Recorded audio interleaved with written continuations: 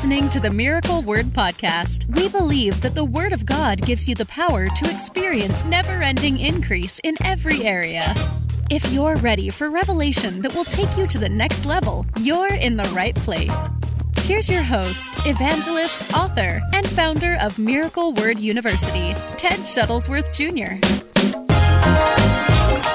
I'm continuing in this thought that we started yesterday in this new week on our position in Christ, authority in Christ, our identity in Christ, which I told you is without question, my opinion, the most important thing for somebody to learn after they get saved. I mean, that's why I told you yesterday, we're making sure that we teach this in this digital discipleship course that we're putting together for those that are getting ready to be saved all over the world as they watch our brand new television broadcast. By the way, if you didn't know, we're going to be airing the television broadcast now in over 100 nations of the world. And it's amazing how quickly God opened that door. And so I think this Thursday night is going to be our 4th week on television. So literally a month already. And so I'm continuing on today. We're going to be talking about it in this context, as you saw in the title, the Antichrist versus you. The Antichrist versus you. We're dealing with that today. So take a minute to share it. I'm gonna give you a few scriptures. And I want to kind of talk to you about, I know this is not something people talk about often. Churches don't usually talk about it very often. End times Bible prophecy. Usually they'll do a special event or bring in a special speaker or, go through a course from a book or something like that. I know it's not something that's often talked about, but I want to talk about it with you today because how you believe about end times Bible prophecy will be shaped by how you see yourself in the Word and whether or not you understand who you are in Christ. And if you don't understand that, it will shape your view of end times Bible prophecy. And so understand that this is not mainly, it's a weird thing. It's not mainly a Bible prophecy episode today, although we will be talking about end times Bible prophecy. It's about who you are in Christ. I do want to make that distinction. This is about who you are in Christ, but it will affect how you see or view end times Bible prophecy. We'll get into that in a minute. So I'm telling you, it is important to take a second to share it because once you see this, you can never unsee it. That's basically how I'll say. Once you see this, you can never unsee it because it makes so much sense when you see this way of thinking that's taught in Scripture. It's like it unlocks your mind like, oh man, you ever seen that where you're like, oh, how did I never think of that before? How did I never see that before? How is it that I've read that 100 times and I've never seen that? It will do that to you. It will literally make you think, oh, I should have known that. Hey, Mary Sue, Natifa, we love you. Kelly and Bill, Desiree, Janine, good morning. I love you guys. And so we're gonna dive into that, but you saw I put it in the title as the Antichrist versus you. And what's blown my mind is I've even seen in the last few weeks people on social media. Of course, everybody's a theologian on social media, but I've been seeing these people, and I've even had people try to jump on my YouTube channel and correct me or whatever. And people have been saying, well, there is no actual Antichrist as an individual person. That the Antichrist is an idea, it's an agenda. And of course, they use the verse in the Bible that there will be many Antichrists. And so they talk about the fact that it's an ideology, it's an agenda, it's a group of people, it's rebellion against God, all those things, which I'm not saying that there's not an Antichrist agenda. Obviously there is. I'm not saying that there aren't, as the Bible says, many Antichrists, little a. I'm not saying that there's not a plan to tear down the church, or all those things are true. However, on top of that, there is also a man who will be the Antichrist. He's mentioned in Bible prophecy, as you know. And so you can't do away with him just because you have this other thought process that, well, Antichrist is really, it's a thought process, it's an agenda, no, it's more than that. It's more than that. There is a man in Scripture, as I'll show you in a minute, and he will be raised up in power, according to Bible prophecy, according to 2 Thessalonians, according to the book of Revelation, the book of Daniel. He will be raised up in power. He will become a world leader. There's no question about it. The Bible teaches it. He'll become a world leader. And so you can't deny that there will be a man called the Antichrist, or the beast, or as Thessalonians, the man of lawlessness. And we're going to deal with that, because how you view end times Bible prophecy is very much based upon how you understand your identity in Christ. I'm going to give you a few things from the Old Testament, New Testament, show you types and shadows that will help you to understand. And then I want to encourage you, because I think more than ever before, it's time for the church to grasp who she is in Christ. See, there is a power to understanding who you are in Christ, and you will not step up to take what's yours until you understand your identity. That's really an amazing thing if you think about it. Even if, your promises in life, your inheritance, your identity, it's based upon your name, obviously. And if somebody in your family were to pass away and leave you an inheritance, you can't just run into their house or into their estate and start taking anything you want to take until you've sat down with everybody else in the family and the attorney, or the attorney who's the arbiter of the estate, and listen to the will. And the will is read. What does that do? It doesn't just, first of all, remember this, the identity defines who can be in the room. That's the first thing. The identity defines who can be in that room. Not everybody. Remember this. Not everybody's welcome to come just sit in that room and act like they're a part of the family with something in the inheritance. No, not everybody has an inheritance. I'm talking about, that would be an analogy that where everybody that's in the room is part of the family of God. So Christians have an inheritance, but people that are outside the body of Christ don't have an inheritance from Jesus. That's for the children of God. And so not everybody can be in the room, only those in the family. But then again, you hear the will read and you know what's yours to take. Hallelujah. Maybe that extremely wealthy person in your family had, a summer home, in the Outer Banks, let's say, for example. And that specifically was left to you. It's not for anybody else. The person who passed away left that property to you.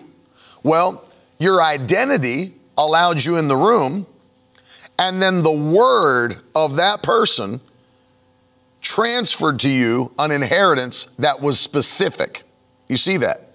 And so even though you're in the family, your inheritance, what you were able to do, was different and unique, and that's how you knew it. The word was read by the arbiter, and now you know the Outer Banks house is yours. And so that's the key. That's how you understand it. When you know your identity, then you can also know your inheritance. And the Bible says that we have an inheritance that is priceless. We have an inheritance that is priceless. There's so many, thank you, Roger. There's so many Christians who don't participate or even receive their inheritance on the earth because they don't know it's theirs. It's a very sad thing. I hate to see that. I hate to see a Christian that's living far below where God has called them to live because they don't understand their identity and they don't understand their inheritance. And it's not God's plan.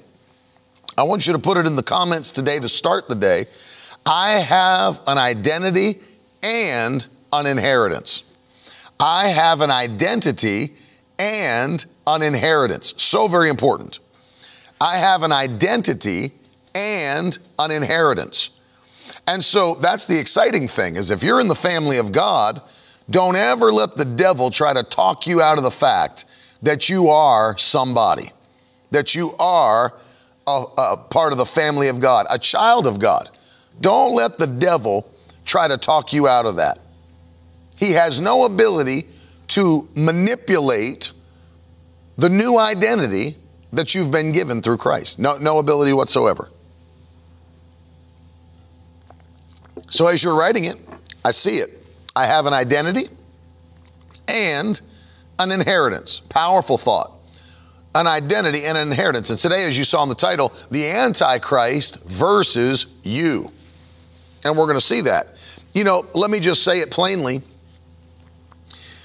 Obviously, and we've done, and we're actually working behind the scenes right now to make all of the things we've done in the past extremely easily accessible to all of you.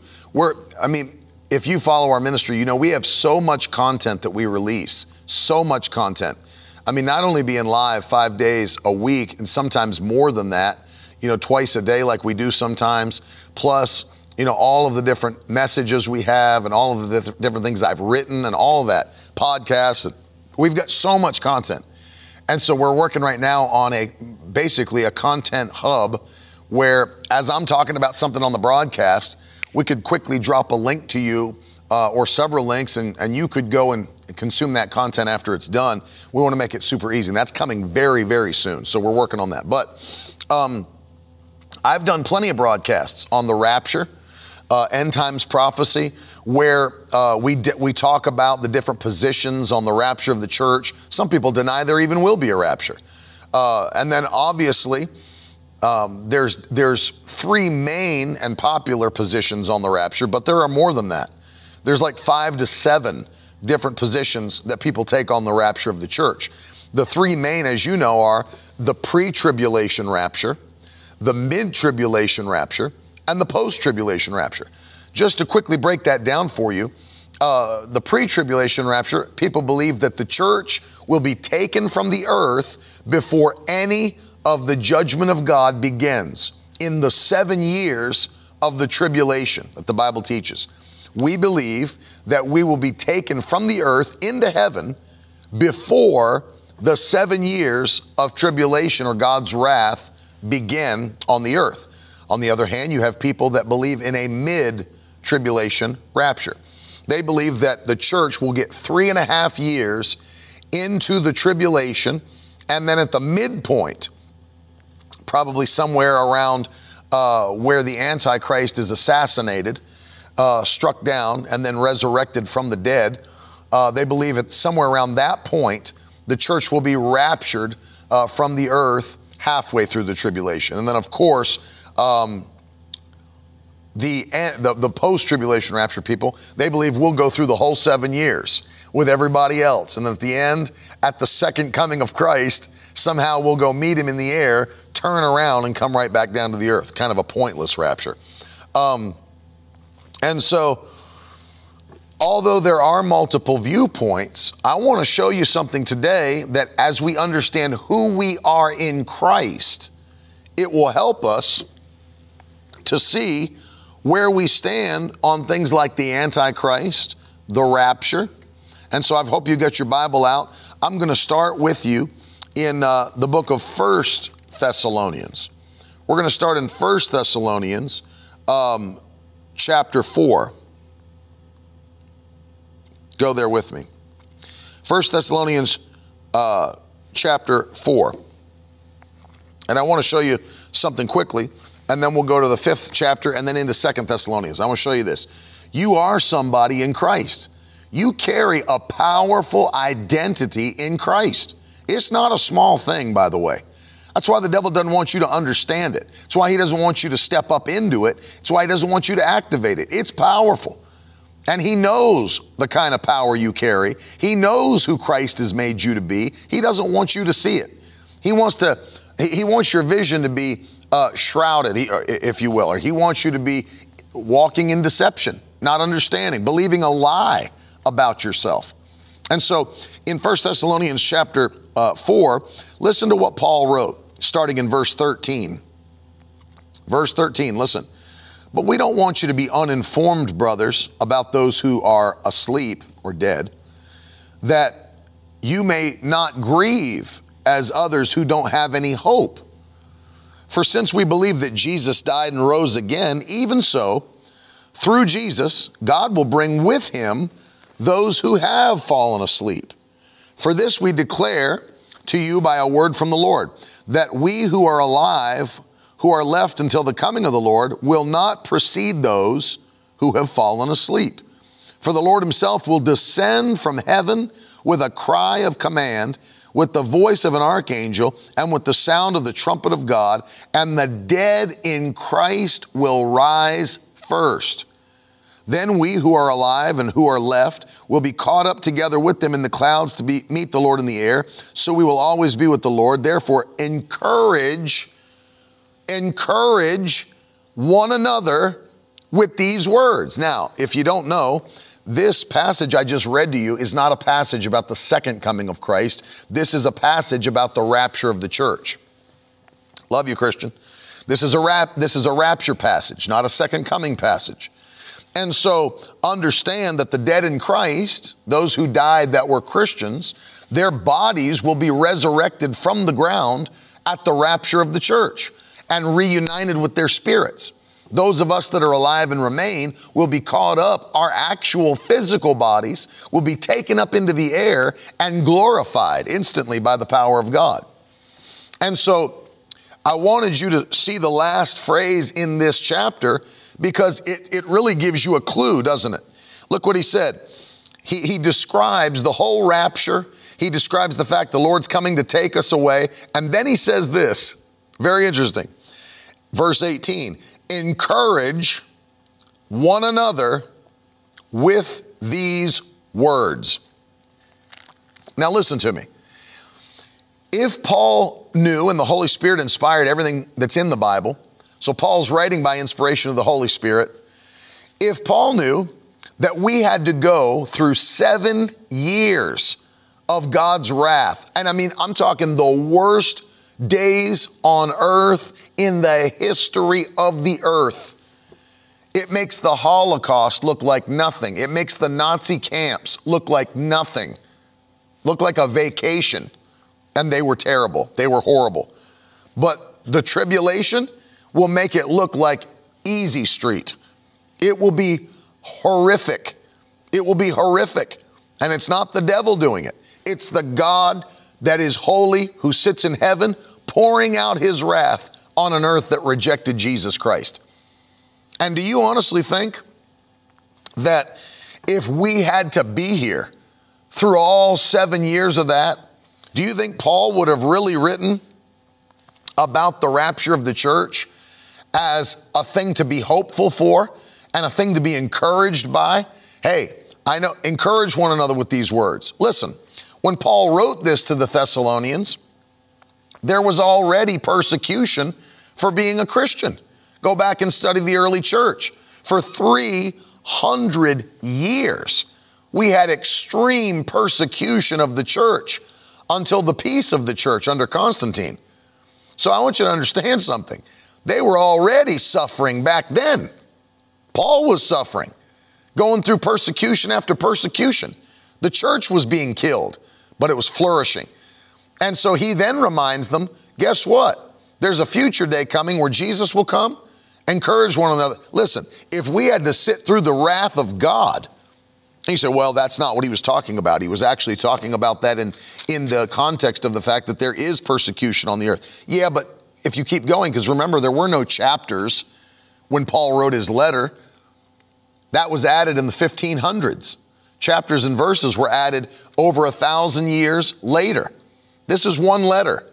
And as Paul continues to write, I want you to see something that he writes. I'll go in now. I'm in chapter 5 like I told you I would be. Talking about the day of the Lord, because that's what he's been talking about. He said, you don't have need about concerning times and seasons. You don't have any need that anything be written to you. For you yourselves are aware that the day of the Lord will come like a thief in the night. Like a thief in the night. While people are saying there's peace and security, sudden destruction will come upon them as labor pains come upon a pregnant woman, and they will not escape. But you are not in the darkness, brothers. Catch this. Verse 5, for your children of the light, children of the day. We are not of the night or the darkness. So then let us not sleep as others do, but let us keep awake and be sober. For those who sleep, sleep at night, and those who get drunk are drunk at night.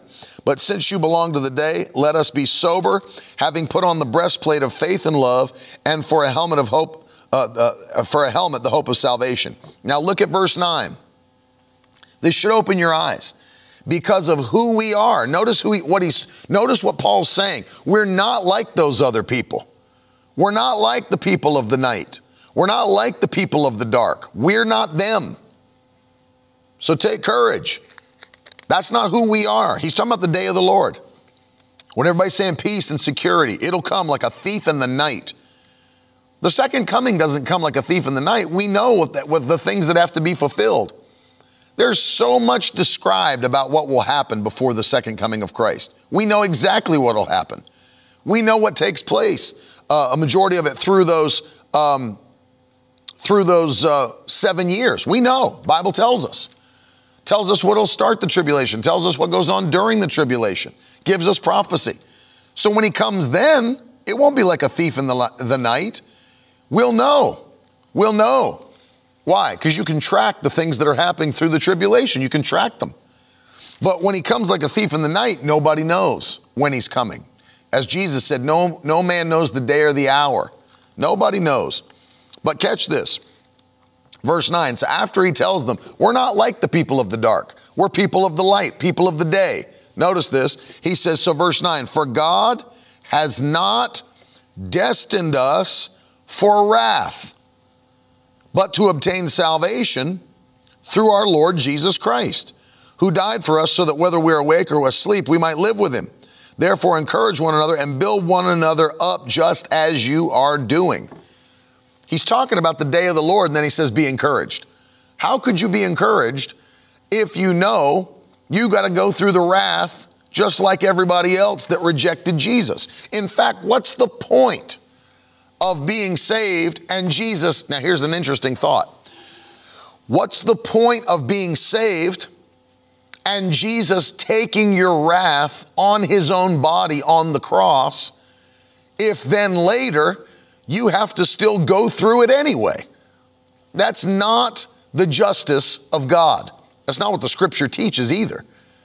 That's not even doctrinally accurate.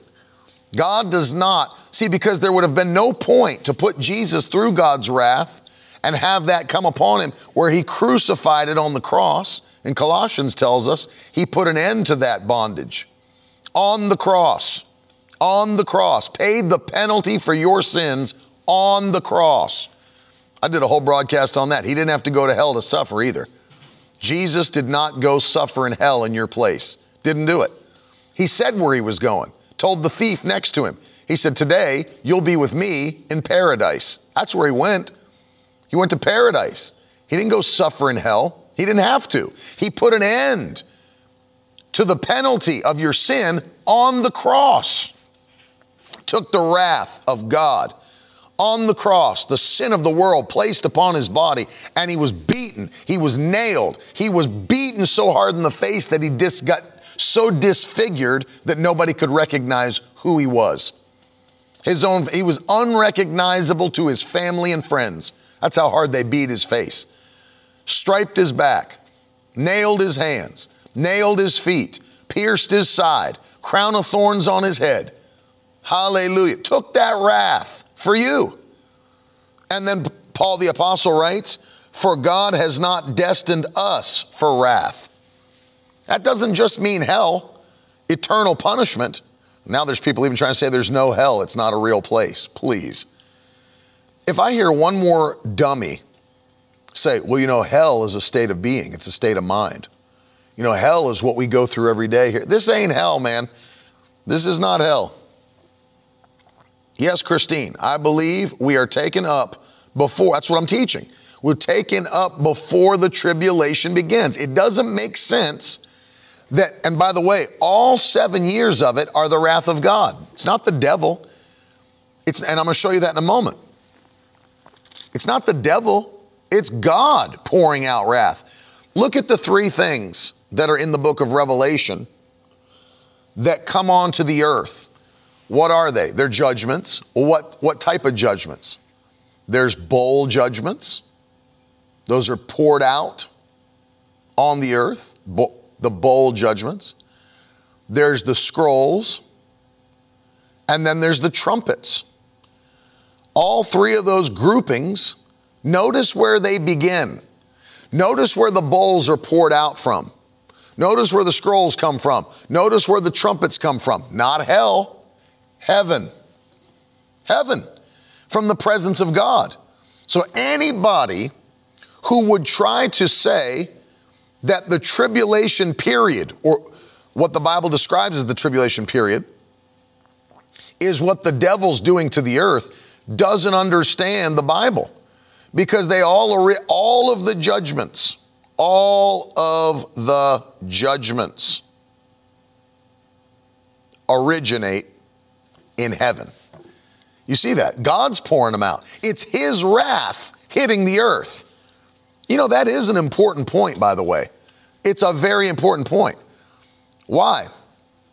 Because when Paul tells us we're not destined for his wrath, it includes that. It's not just hell. It includes that wrath. I'm not called to go through that wrath. Why would I go through it if I've already had my sins paid for by the blood of Jesus Christ? Why would I? It's not justice. And I'll tell you another thing it does. It makes Jesus' death arbitrary and nonsensical. Well, I am going to save my children from wrath. However, I am going to still scorch them quite a bit before they come to heaven. No, God doesn't have a plan to scorch you. Doesn't have a plan to hurt you or harm you. And I could go through all this why we're not here. I could give you 7 reasons why we're not here, but I've already done that. I'm talking about your position in Christ. Now we go over to 2 Thessalonians chapter 2, and I want to read you this. Because, see, this is the title of this broadcast, The Antichrist versus You. The Antichrist versus you. By the way, whether you know it or not, the Antichrist can't just take power whenever he wants to take power. The Bible teaches that. The Antichrist cannot just take power whenever he wants to take power. 2 Thessalonians 2. That's exactly right, Mike. He said it's like paying your mortgage off and then getting rewarded with another 30-year mortgage. It's not how it works. After the debt is paid, the debt is paid. Look at this. I'll start with verse 1. 2 Thessalonians chapter 2, I'll start with verse 1. Now concerning the coming of our Lord Jesus Christ and our being gathered together to him, we ask you, brothers, not to be quickly shaken in mind or alarmed, either by a spirit or a spoken word, or a letter seeming to be from us, to the effect that the day of the Lord has already come. Let no one deceive you in any way, for the day will not come unless the rebellion comes first, and the man of lawlessness is revealed. Some call him the son of perdition, man of lawlessness, the son of destruction.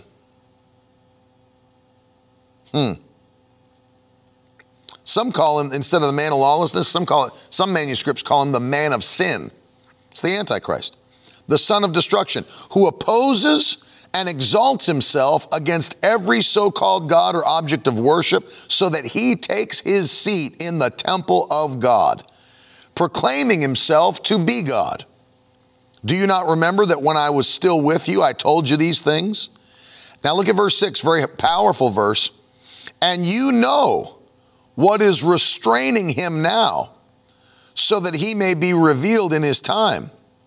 So, for the mystery of lawlessness is already at work. We know that. Only he who now restrains it will do so until the day he's out of the way. Oh, hallelujah. Hallelujah. Look at that, verse 7. He who now restrains it will do so until he is out of the way. Woo! So you know what that means? That although there is lawlessness going on in the earth, I don't think anybody watching this broadcast or listening on the podcast would disagree that there's already an antichrist spirit at work in the earth and has been since the time of Christ. And even in the Old Testament, there was an anti-God sentiment and spirit in operation. As long as there's wickedness, there's an anti-God, anti-Christ spirit at work in the earth. We know that. Lawlessness is already trying its best. That anti-Christ agenda, without question, is in the earth. We know that. But we're talking about the man who will fulfill Bible prophecies, who will become the world leader, who will try to make himself God. That's an individual. That's an actual person who will have to rise up. But notice, the Bible says he can't just rise up. He can't just take power. The Bible says that there is one who is restraining him, who will be moved out of the way. And then he's allowed to rise up and take that power. But not until the one who is restraining him, thank you, Lord, is moved out of the way. Who is the one? Now, see, that's been a debate over the years. Who is this one who is restraining him, or what many call the restrainer? Who's the restrainer? Well, some have argued that the restrainer is the Holy Spirit, but I disagree. First of all, the Holy Spirit is omnipresent. He's omnipresent. The Holy Spirit, you can't remove the Holy Spirit from any location. Do you realize? So what about hell? Even hell. Did you know what David said? David said, if I make my bed in Sheol, you are there. Talking to God. If I make my bed in Sheol, you are there. The Holy Spirit is omnipresent. He is everywhere. You can't remove him. Even if you wanted to remove him, you can't remove him. Plus, not only that, during the tribulation period, there will be some people who become saved or saints during the tribulation period. Well, none of that is possible without the work of the Holy Spirit. You cannot be saved without the work of the Holy Spirit. So he would have to be on the earth in some form, even if it was in more of an Old Testament form, where he doesn't indwell people, but comes upon them. But the Holy Spirit has to be on the earth for some of the work that will be done during the tribulation. So I disagree. It's not the Holy Spirit who's being moved out of the way.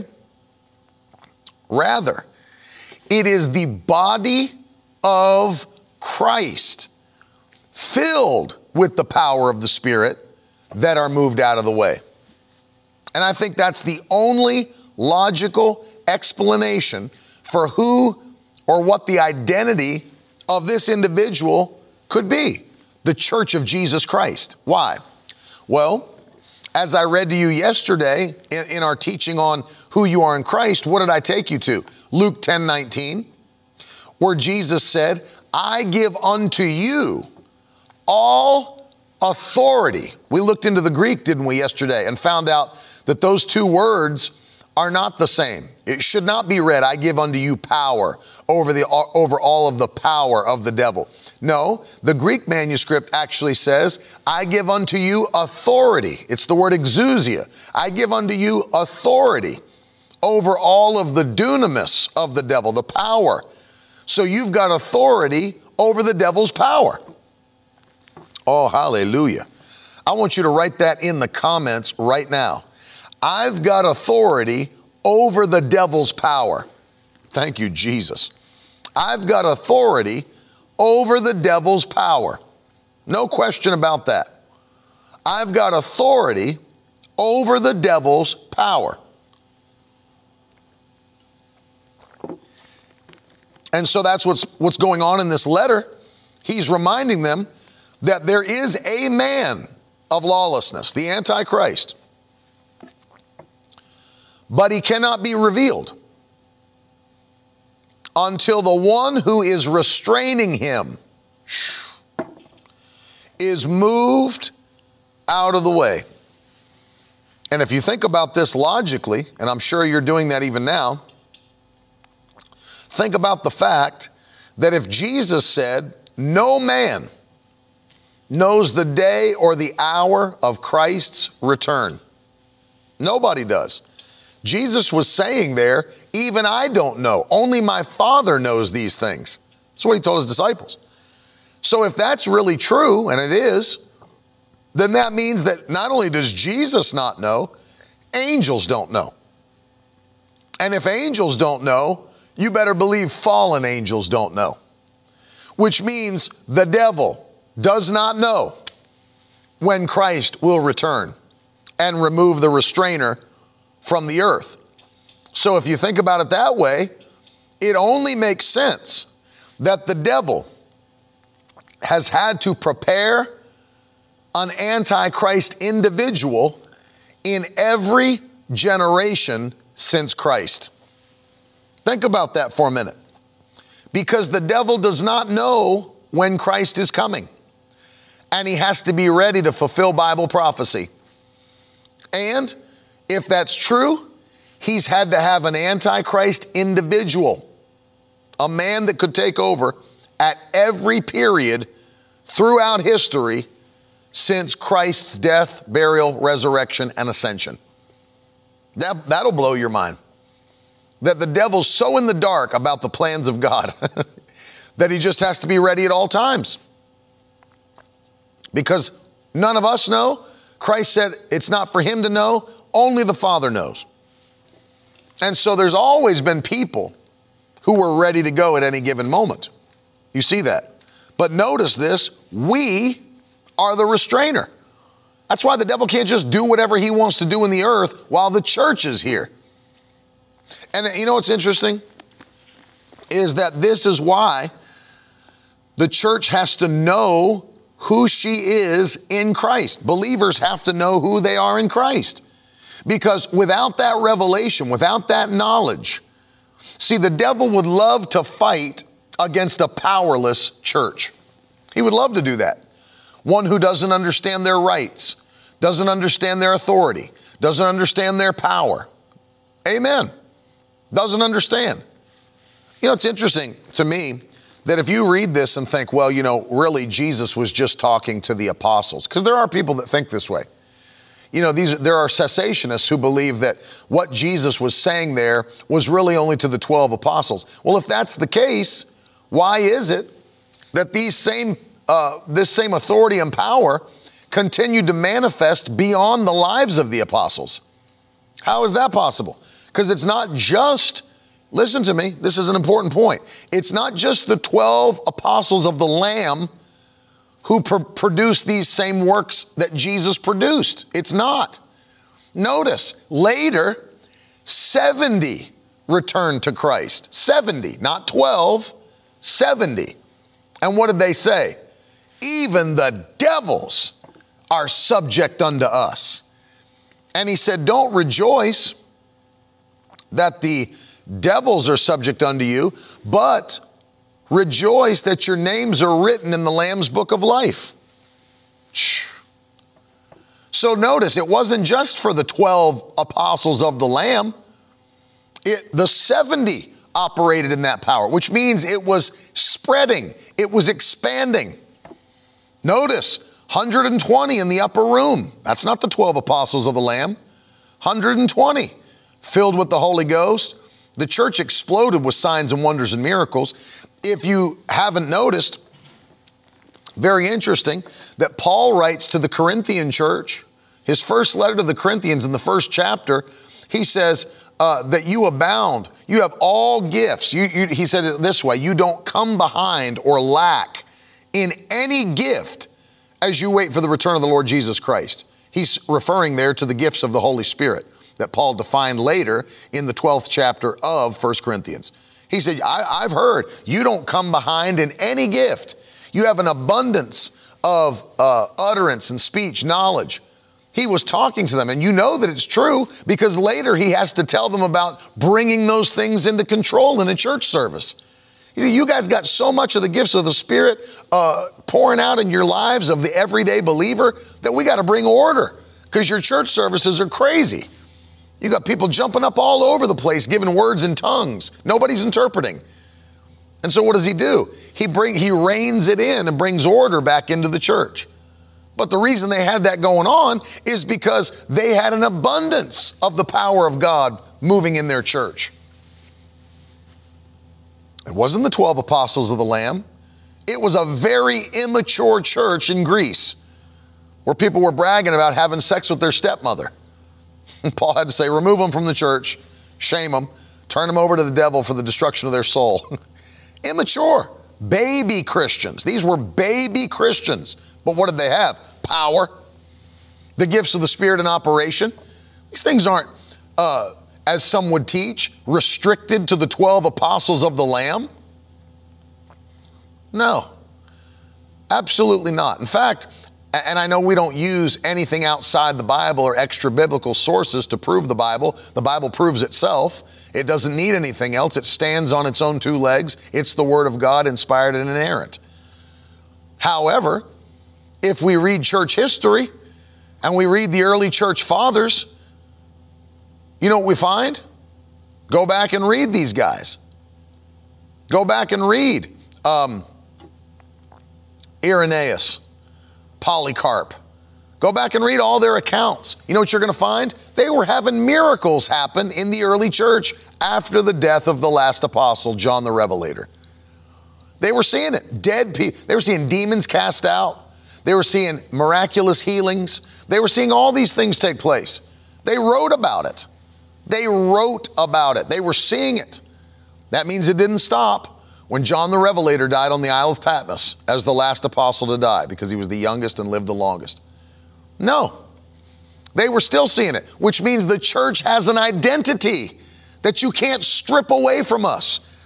Jesus didn't say those things about having authority over all the power of the devil only to the 12 apostles, because the 70 were proclaiming, we've got that same authority over the devil's power, and devils have to come out when we command them.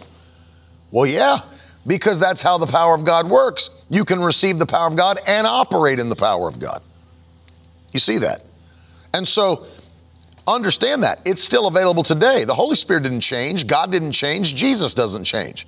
He equipped his body. He equipped believers with his power to not only to receive the power, to use the power. To do what? To become his witnesses. Acts chapter 1 and verse 8. You shall receive power after the Holy Ghost has come upon you, and then you shall be my witnesses. It's the whole reason we receive power, to be witnesses for God and Christ. It's who we are. To proclaim the gospel message, to see souls saved, and to enforce the kingdom. That's why I told his disciples to pray, Lord, let your will be done on earth as it is in heaven. We want to see God's agenda carried out upon the earth until Jesus comes. We're occupying until he comes. And that's the key. And see, our identity is directly tied to this. The Antichrist versus you, he doesn't hold a candle because he can't even be revealed until you're gone. I mean, that's straight out of Scripture. Until the one restraining him. The only logical identity there is the church. That's it. That's it. That's the only individual that can be moved out of the way. There's not a person from history that died. Because it wasn't Jesus. Paul's writing this after Jesus. So it had nothing to do with Jesus dying and leaving, and that was the restrainer. No, because he was still being held back. So, It's us. It's you. Somebody write in all caps in the comments, it's me. It's me. I am the restrainer. You are the restrainer. See? And just so that we would know, just so we would see it, I love how God gave us pictures in the Old Testament, even before the coming of Christ, gave us pictures of people who were in covenant with him escaping his wrath. Hallelujah. Escaping wrath. And so, let's go over a couple of those quickly. Noah and his family. The Bible says Noah and his family were blameless. They were righteous, pure in the eyes of God. He said, I'm going to destroy this whole wicked earth. However, I'm going to spare Noah and his family. This is a first picture of the rapture. First picture of the rapture. Because Noah is instructed to build the ark, which is a representative of Jesus Christ. It represents Jesus Christ. The ark. If you've never heard this, the ark represents Christ. And notice what happened. When Noah and his family came into the ark, them coming into the ark saved them, spared them from all destruction. Just as you come into Christ, if any man be in Christ, he is a new creature. The ark was a symbol that represented the coming Christ. The judgment of God was poured out upon the whole earth, but not one drop of it touched Noah or his family. I want you to think about this. It had never rained before in history. Never rained. So the rain, the first rain, was the judgment of God coming. And notice what happened. None of the rain fell. None of the waters gushed up out of the earth until Noah and his family were safely on the ark. Notice they didn't have to trudge with the animals through 3 feet of water as the flood was starting, like some picture of a mid-tribulation rapture. Or notice that they weren't in the middle of a flooded earth floating on their backs in the flood waters, and then an ark miraculously appeared and picked them up.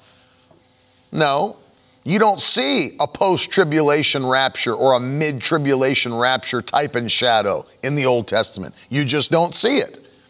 You see a pre-tribulation type and shadow of the rapture. Noah was safely on the ark with his family and all provision before one drop of judgment fell. And God closed the door. Let's go further than that. What about Lot and his family? Lot and his family were in a wicked situation in those twin cities of Sodom and Gomorrah. God was ready to destroy it. Fire was coming from heaven. Abraham did his best to barter with God. Hey, what if we can find 50 righteous? What about 30? What about 10? Couldn't find them. Lot and his family were it. Lot and his family were it. And what happened? We see a rapturing happen here.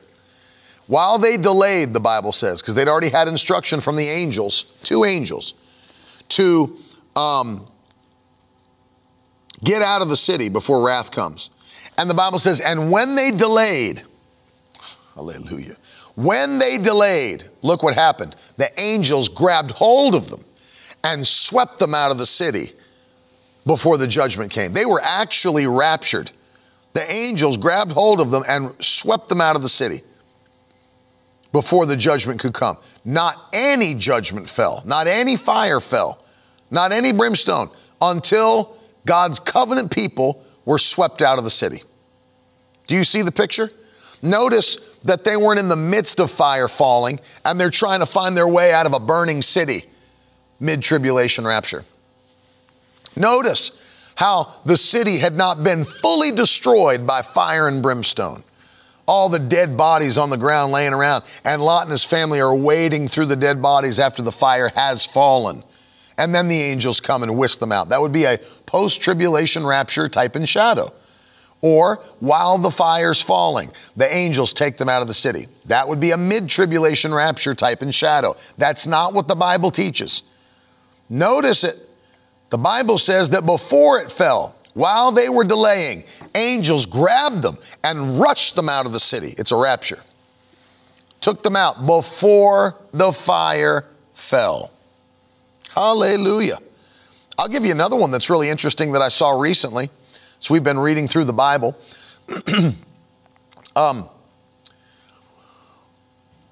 When Joshua and the Israelites came to Jericho, you know the story that the two spies went into the city of Jericho and they met Rahab the prostitute.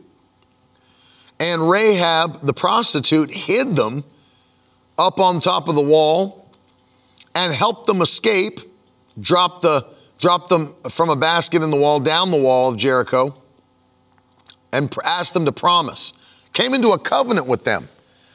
I know God's going to give this city into your hand, but please spare me and my household. Please spare me and my household.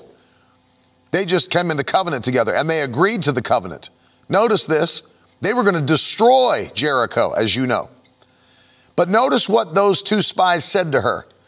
They said, when we come back, I want you to get everybody that's in your family, that's in covenant with you, get them into this room, get them into your house. And I'll tell our armies and our men that anybody in this house, and how will we know which house is yours? Hang a scarlet cord out of your window. That represents the blood of Jesus. Hang a scarlet cord out of your window so we can mark and identify the protected house. Oh, come on, man. The protected house. Somebody write in the comments, my house is protected. My house is protected. And so when they came back and they were going in to kill everybody, notice that they did not touch anybody in Rahab's house. Not anybody. And you know what else that really struck me? Let me show you something cool. This struck me. In Joshua 6, that's the fall of Jericho, the Bible says that, let me start reading in Joshua 6:22. But to the two men who had spied out the land, Joshua said, go into the prostitute's house and bring out from there the woman and all who belong to her as you swore to her. Another rapture is taking place right here. Another rapture. Those two men, just like the two angels in Sodom and Gomorrah, these two men go back into the house of the prostitute with her family and rush them out. Look at this. So the young men who had been spies went in and brought out Rahab and her father and mother and brothers and all who belonged to her. Now look at this. This phrase should get you to shout. The Bible says in verse 23, and they brought all her relatives and put them outside the camp of Israel. And then, verse 24, they burned the city with fire and everything in it. Only the silver and gold and vessels of bronze and iron they put into the treasury of the house of the Lord. But Rahab the prostitute and her father's household and all who belonged to her, Joshua saved alive. Man. I mean, if you want to know the truth about it, very interesting. I mean, I don't call him this, but, you know, Joshua, whose name was Yeshua, Hebrew name, Yeshua. Do you know what Jesus' name was? We get the name Jesus from the Latin. But do you know what his name was? Yeshua. Yeshua. His name was the same as Joshua. Yeshua, Yeshua. And look at this. And the Bible says, glory to God. I love it. And Yeshua said, go into the house, pull them out. Glory to God. And I love the Bible says they moved them outside and far out of the way of destruction. Look at this. Before they burned the city with fire. Not while it was burning, not after it had been burned. Before. Glory to God. Before. Let me ask you this. If we go back to the first Passover, the Bible says that the blood of the lamb was applied to the doorpost of their homes in Egypt, and all the families were safely in the homes with the blood before the death angel came and started touching houses. Before that began, they were in their homes, blood on the door, marked by covenant. See it. The wrath of God is not for us. It's not for you. It's not for me. It wasn't even for his people in the Old Testament. Wasn't for them. Hallelujah. Think how powerful. Rahab, by covenant, spared before the city was burned. Sodom and Gomorrah, they would be burned, but not before Lot and his family were whisked out of the city. Oh, the earth would be destroyed in Noah's day, but not before Noah and his family were on the ark. Every picture you see in type and shadow of the rapture of the church happens before any wrath begins. Not in the middle of the wrath, not after the wrath is over, before. Your identity in Christ is the most powerful understanding that you could have after you become a Christian. Because when you understand who you are and what is yours, you won't let the devil push you around. You won't let the devil harass your family. And you will not have an improper view of what's coming in the future. There's people that think we're in the tribulation right now. My God, we're in the tribulation. You don't know. You haven't read your Bible. If you think this is what tribulation is, you've not read your Bible. And I'm actually ashamed at several Pentecostal scholars who feel they've truthfully treated the scriptures as they've written books about it. And these are men that I love and men that I follow and read what they have to say. And they're very intelligent, more intelligent than I am. Far more intelligent than I am. But when they come to this particular subject of the tribulation and the rapture and its position in relation to the tribulation, I'm baffled. I'm baffled by these Pentecostal scholars who release books about the tribulation and the position of the tribulation in relation to the rapture, and have the church going through the tribulation and then teaching, well, you know, the church has been in the midst of tribulation for thousands of years. That's not that's not the wrath of God. It's the wrath of evil men. Listen, and literally, I've read their book. I'm not going to mention it because I don't think it's worth mentioning. I love the men, but this book I don't recommend. They start the book by talking about how they've both traveled the world. And in the time of traveling the world, they've seen Christians that have been really tortured, killed, persecuted. And we know that's true. And we know Jesus prophesied that it would happen. You'll be hated all over the world for my name's sake. If they hated the master of the house, they're going to hate you too. No question. We know that. But then to look at the persecution of the church around the world and say, well, see, the church has gone through tribulation for thousands of years. And to believe that we are going to be spared from some 7-year judgment is just foolishness, and the Bible doesn't teach it. How you cannot separate in your extremely intelligent mind, because I'm telling you, these guys are not dummies. They are not dummies. They are very, very smart. How you cannot, and they're spirit-filled, but how you cannot differentiate between what wicked men do to Christians and what God does to the world blows my mind. If you see Al-Qaeda,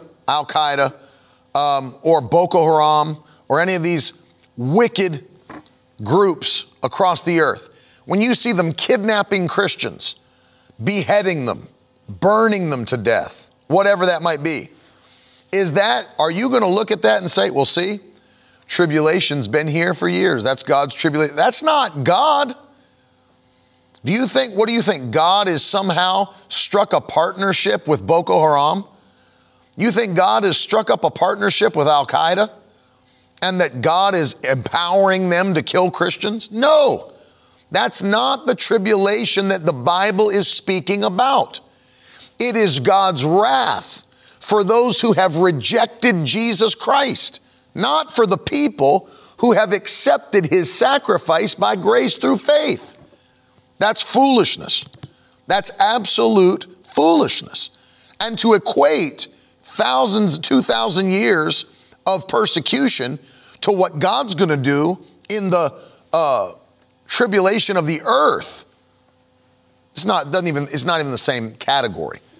Doesn't even hold a candle to what's going to happen to come. You go read it in the book of Revelation. If you think it's all allegory, it's not. To read the book of the book of Revelation and think that all the things that are being said are allegory. You read the Bible literally unless there's no way to do so. You read the Bible literally.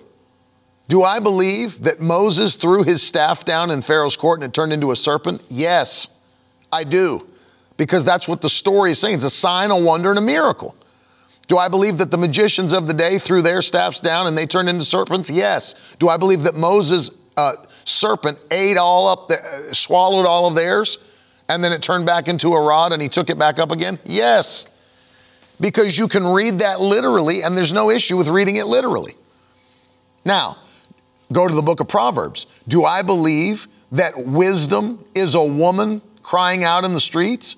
Do I believe that wisdom is an actual woman somewhere on the earth? No, because you read that and you understand that the writer of Scripture there, Solomon, is giving a personification to an idea or to an attribute. Wisdom.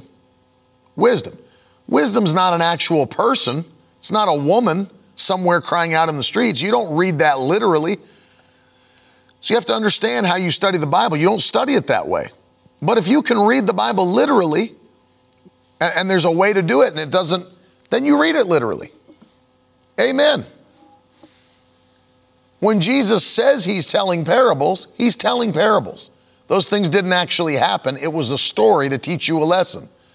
However, when Jesus tells you a story about something that took place, don't label it a parable.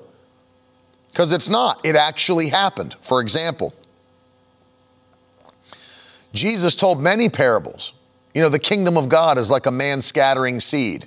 Well, there wasn't an actual man scattering seed. And Jesus, let me tell you this story from history about a man that scattered seed. It's a parable. He's just teaching you a lesson. But when Jesus told the story of the rich man and Lazarus being in two different portions of hell, one in paradise, one in a place of suffering, crying out, that actually happened. Another way that you'll know that is Jesus never used names when he was telling parables. And so when you read the Bible, see, this is why it blows my mind. These guys that are so intelligent, it's like they've missed it on these areas. And that's why I'm encouraging you with this today. Don't miss it in this area. Don't miss it. Don't miss who you are in Christ. Don't miss your authority. Don't miss your power. Don't believe a lie that you don't have the ability to do what God called you to do, what he's anointed you to do. Don't believe a lie. Don't believe a lie. You are anointed. You are seated in heavenly places with Christ Jesus, far above all rule and authority and dominion and power and every name that's named, not only in this world, but that which is to come. All things have been put far under your feet. Christ has been made head of all things to the church, which is his body. That's you. That's who you are. The fullness of him that filleth all in all, the Bible says. We're the fullness of God on the earth. Bible says so in Ephesians 1. We're the fullness of God on the earth. Thank you, Jesus. We're not nobodies. We're not insignificant. We're not struggling. We're not limping through life. We're seated in heavenly places with Christ Jesus. Far above. Not a little bit, not just above, far above. Somebody do it by faith. I mean, I feel the Holy Ghost on that. All caps in the comments, far above. Far above. I'm not struggling through the devil's mess. He doesn't have access to me and my family. Far above. Far above. Thank you, Lord Jesus. Hallelujah. Thank you, Jesus. That's it. Write it in the comments. Far above. Far above. I feel the Holy Ghost on this today. Far above. I'm dealing this week with the authority of the believer, your identity in Christ. Yesterday, we really broke it down. Today, I'm letting you see this, that even when it comes to end times Bible prophecy, if you don't understand who you are in Christ, you'll even have a wrong view of that. Because you're not appointed unto wrath. You're not destined for wrath. That doesn't just mean hell. It means the wrath that God will pour out at the time of the tribulation.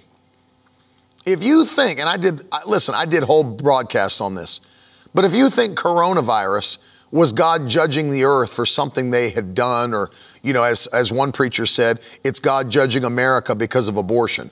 Okay, well, if you really think that, then what do you say to any Christian who either not only caught it and suffered through it, especially during the early days, March, February, but what do you say to any Christian that's died because of it? What are you going to go tell their family? Sorry, your family member died of coronavirus. That was from God. He was judging America because of abortion. See, people don't even think. What do you think? God has bad aim?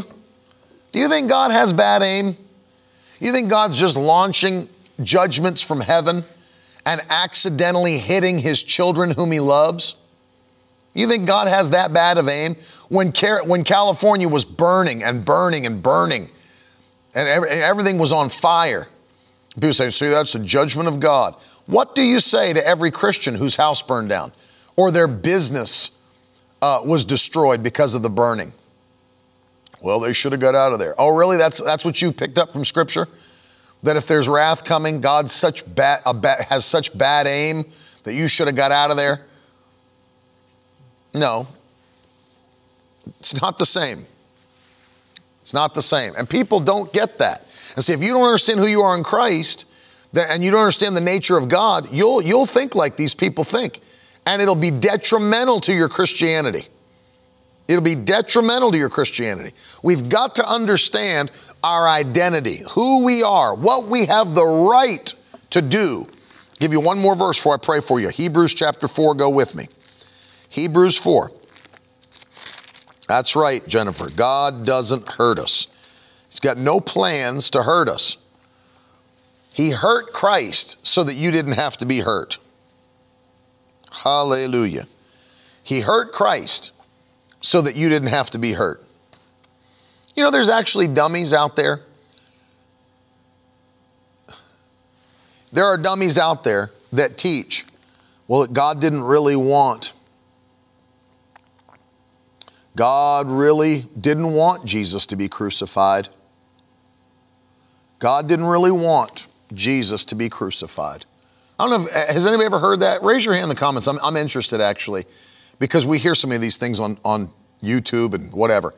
You know, God loved Jesus. He didn't want him to be crucified, but, you know, he did it because he loved us. You ever heard anybody say that? That God didn't. Now, I know Jesus didn't want to be crucified. He prayed and said, Lord, if there's any way for this cup to pass from me. But how many have heard that God didn't really want Jesus to be crucified? Listen to Isaiah 53:10. Yet it pleased the Lord to bruise him. It pleased the Lord to bruise him, and he put him to grief. When thou shalt make his soul an offering for sin, he shall see his seed, he shall prolong his days, and the pleasure of the Lord shall prosper in his hand. It did what? It pleased the Lord to bruise him. Pleased the Lord. Why? He was sent for that purpose. You know, it's not like they just like, God was up in heaven freaking out. He was like, I can't believe they've captured my son, my one and only son. Now they're going to crucify him. He planned for it. He sent him for that purpose. Do you think God is happy when his plans come to pass? Or do you think he's upset that his own plans came to pass? He's happy. It pleases the Lord when his plans come to pass. It pleased the Lord to bruise him. The Bible says so. I've got you here in Hebrews 4. This is what I'm going to read to you before I pray. And here's something, what I'm getting ready to read to you, that you cannot do. You cannot do this in prayer unless you know who you are in Christ, understand your righteousness and your position, and have the ability to do what this verse says. Hebrews 4:16. Let us then, with confidence, draw near to the throne of grace, that we may receive mercy and find grace to help in the time of need. One translation, let us boldly approach the throne of grace. This translation, let us with confidence. If you feel like you aren't worthy to ask God for anything, you can't boldly or with confidence approach his throne. You'll be like, well, Lord, I'm sorry to have to ask you this. You know, I know you've got a lot going on with other prayers that you're answering at this time, especially during the new year, Lord. A lot of people have resolutions, believing for miracles. And so I'm sorry to add more to your plate, Lord Jesus, but I'm just going to ask you now. Like, people think like that. I've had people tell me in revival services, in prayer lines, I say, hey, what do you want the Lord to do for you tonight? Oh, well, no, nothing for me. What I'm dealing with doesn't even compare to what so many others are going through right now. And you think, what are you going to think? You're going to throw God off, his whole system? You think, another one, another prayer request? Don't they know I'm up here? I got a whole line of prayer requests. I mean, you honestly think that's what God's dealing with? He's omnipotent. He's able. He's well able. And that's how people think. Well, I don't want to add anything. I know he's doing a lot for many people, and I don't want to add more to his plate. What, you think you're going to make God too busy? He doesn't have the ability to do it? And there's people that think, now listen to me, because I'm not just mocking that thought process. I want you to hear this. Just because there are others who are dealing with things that may seem more severe or urgent than what you're dealing with, has nothing to do with what God is willing to do for you. Catch that in your spirit. Yes, there are others that have things that are more severe than what you're dealing with, more urgent. Maybe they're on their deathbed. But let me tell you something that's wonderful. God has the ability to help them and to help you at the same time. You're not pulling away from his resources. You're not pulling away from his attention. Because he helps you and you've petitioned him, it doesn't mean he has to take his attention off somebody else who needs his help. He's all sufficient. He's El Shaddai. And so hear me. You can boldly approach the throne of grace. Why? You know who you are in Christ. Do you know, my kids have no issue asking me for if they want some money. No issue whatsoever. You know, I've never had one of my daughters or my son walk down into the kitchen in the morning and say, Dad, I really hate to ask you this. You know, I know there's so much going on in your life and ministry, and I really, please forgive me for asking this. I really hate to ask it, but is there any way that I might be able to have some breakfast today? I've never had my children talk to me that way. They have an understanding. I've got a covenant relationship. Maybe they don't understand it in that way, but they know it because of how we interact. When they're older, they will. I have a relationship with Daddy, and Daddy takes care of me. And Daddy makes breakfast. Mommy makes breakfast. They know. And so what do? They don't have any problem asking me because they know I love them. And they know that I'll even stop what I'm doing and I'll make, you want some cinnamon swirl toast? You want some cinnamon toast crunch? You want some eggs and bacon?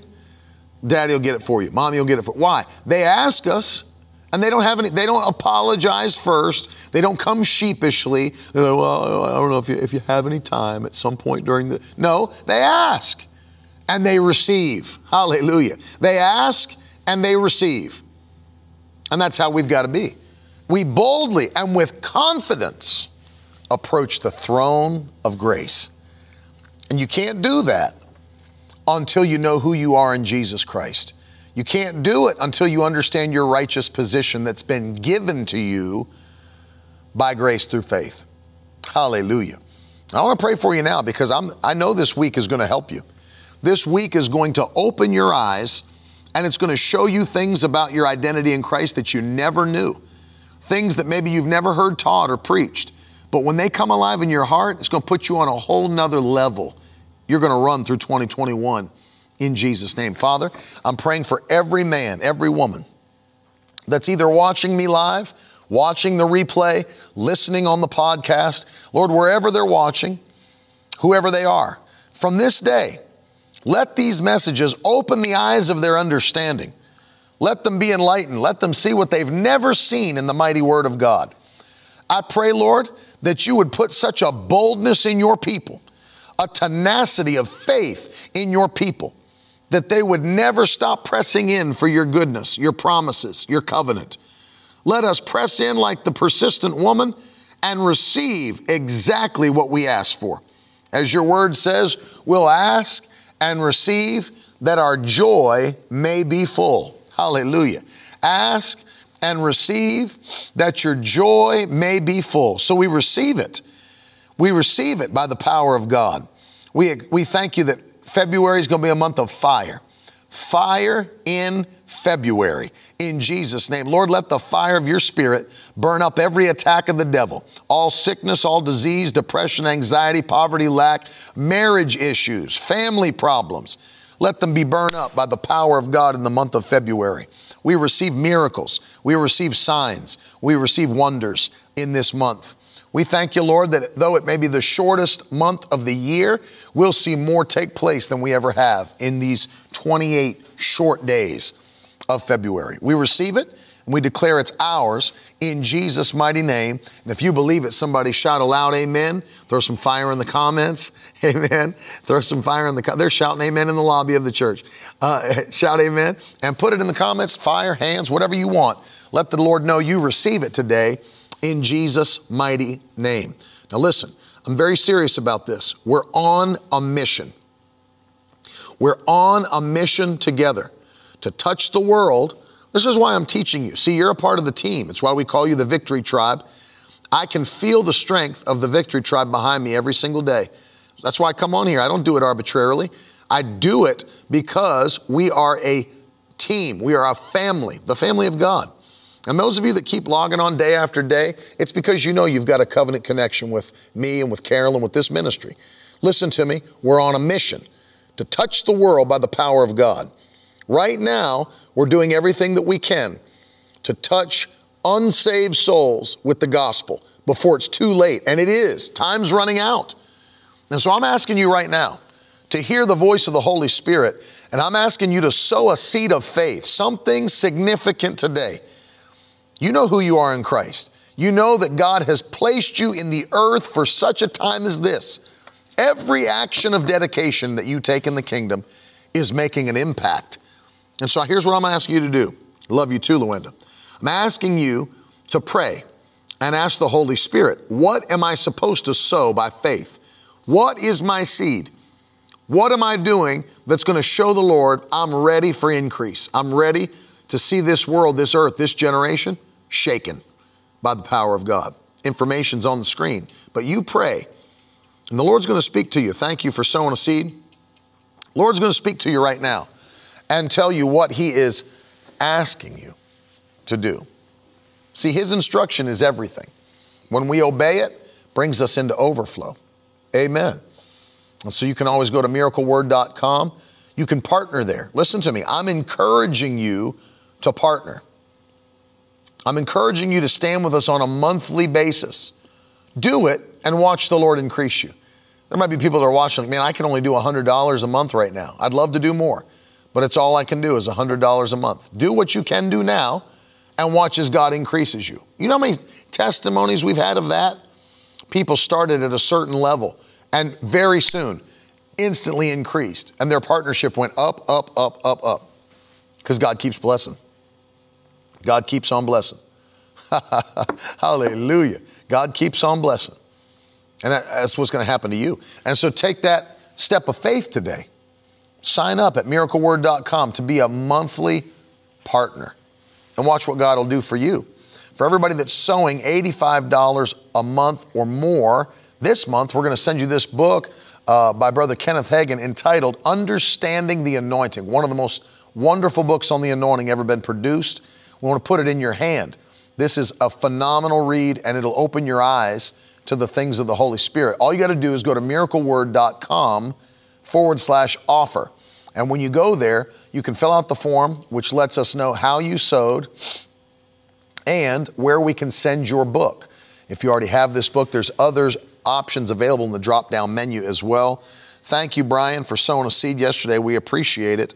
We'd love to see you in Charlotte, Brian. All the details are online, and we really appreciate you. So I'm encouraging you, do what the Lord tells you to do today. And then, of course, everybody that is giving $1,000 or more, I'm going to sign and send to you a genuine leather, New Living Translation, Life Application Study Bible. And it's our way of saying thank you to those that are standing with us largely. We have people that'll sow largely, $5,000, $10,000, $15,000, $20,000. And so listen, maybe the Lord's speaking to you to do something large in the month of February. Do what He's asking you to do. You know, one of the things we have to keep in mind is that as the Lord continues to bless us and use us, He expects us to take bigger steps of faith than we ever have. Maybe you're in a position right now, you've never sown a $1,000 seed in your life. It's time to step out big like that for the Lord. And understand, it might be big for you. It might be big for you. But see, God is always testing our heart to see, can I trust them with more? Can I trust them with more? Can I trust them? That's the question. See, if there's no cap on what you'll do for the Lord, there's no cap on what He'll do for you. It's a powerful thought. So I want to say thank you to everybody that is standing with us in partnership and in sowing. We love you very much. You can always go, and I said this at the beginning, go to miraclewordkids.com. We've got new resources available, and tomorrow, a very special surprise for all the kids that are connected with us. And let me say a couple of things.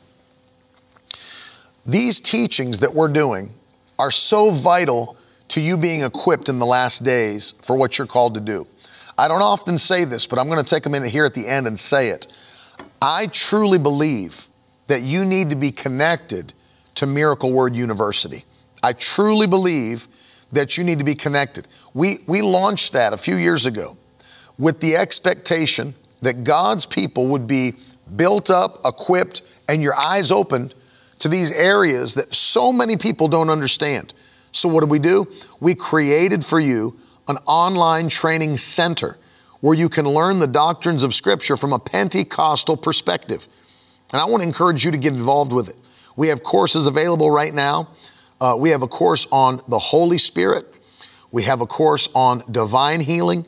We have a course on answered prayer. We have a course on mountain moving faith. And our newest course is divine prosperity. Divine prosperity. It's over 8 hours of teaching, 8 hours of teaching on walking in supernatural financial abundance. So you don't have to ever have to struggle financially or go from paycheck to paycheck. There's a way to build wealth in the kingdom of God and be a blessing in your generation. All you got to do is go to miraclewordu, the letter U.com, miraclewordu.com. And there you can browse through each course and see the videos that are included. And then every course is only $69. We're doing something special for you guys that want to get involved, that have never been involved before. We're including, as you saw a moment ago, there it is again, all 5 of those courses, which are $69 each, for only $249. It's more than 25%. It's 28% off is what it is. So, I mean, think about that. Normally, if you did that, it would be about $350. But we're giving it to you for $249 so that you can get involved and get all the content. You can literally download any of these. You can download audio files. There's a way to interact with each other in the chat section of each video. I can see your comments. I can respond to your questions. And it's great. And I want you to be involved. It's there for you for a purpose. And then let me say one more thing before I go. And we're going to be live again tonight at 7 o'clock. We're in Revival here in Roswell, Georgia. If you've not done so yet, I want to encourage you to download our app in the App Store on Google Play, on Apple devices. You can get it. Just search Miracle Word in the App Store. Miracle Word. We have all kinds of resources in there for you, but one of the things that I love and a lot of people love is our 24-hour, 7-day-a-week digital radio station. We've had this for years, and it's nonstop preaching and teaching just like this that you can listen to in the car, while you're working out. It just pumps you full of faith all day long. You can keep it on. Works with Amazon, Alexa. I mean, everything. You can be a part of that. It's right in the app. All of it's free, which is wonderful. And we're getting ready to add a whole lot more for you guys as well. So grab that in. If you've not gotten it, grab it from the App Store. Miracle Word in the Google Play or the Apple App Store. I love you guys. Thank you for hanging with me. Thanks to everybody that sowed a seed via Cash App, PayPal, #donate, whatever. The website. We love you. We appreciate you. And we'll be back tonight and all this week till Friday, 7 p.m. right here at World Harvest Church. My father's preaching. It's powerful. You do not want to miss it. This is week 2 of Revival. We start week 3 next week in Charlotte, North Carolina, Albemarle. We want to see you in live services. Go to miracleword.com, click the schedule button, see where we're going to be, and then come join us. It's going to be powerful all year long. We love you. Have a great day, and I'll see you again tonight at 7 o'clock. Later. Now that's the stuff leaders should be made of.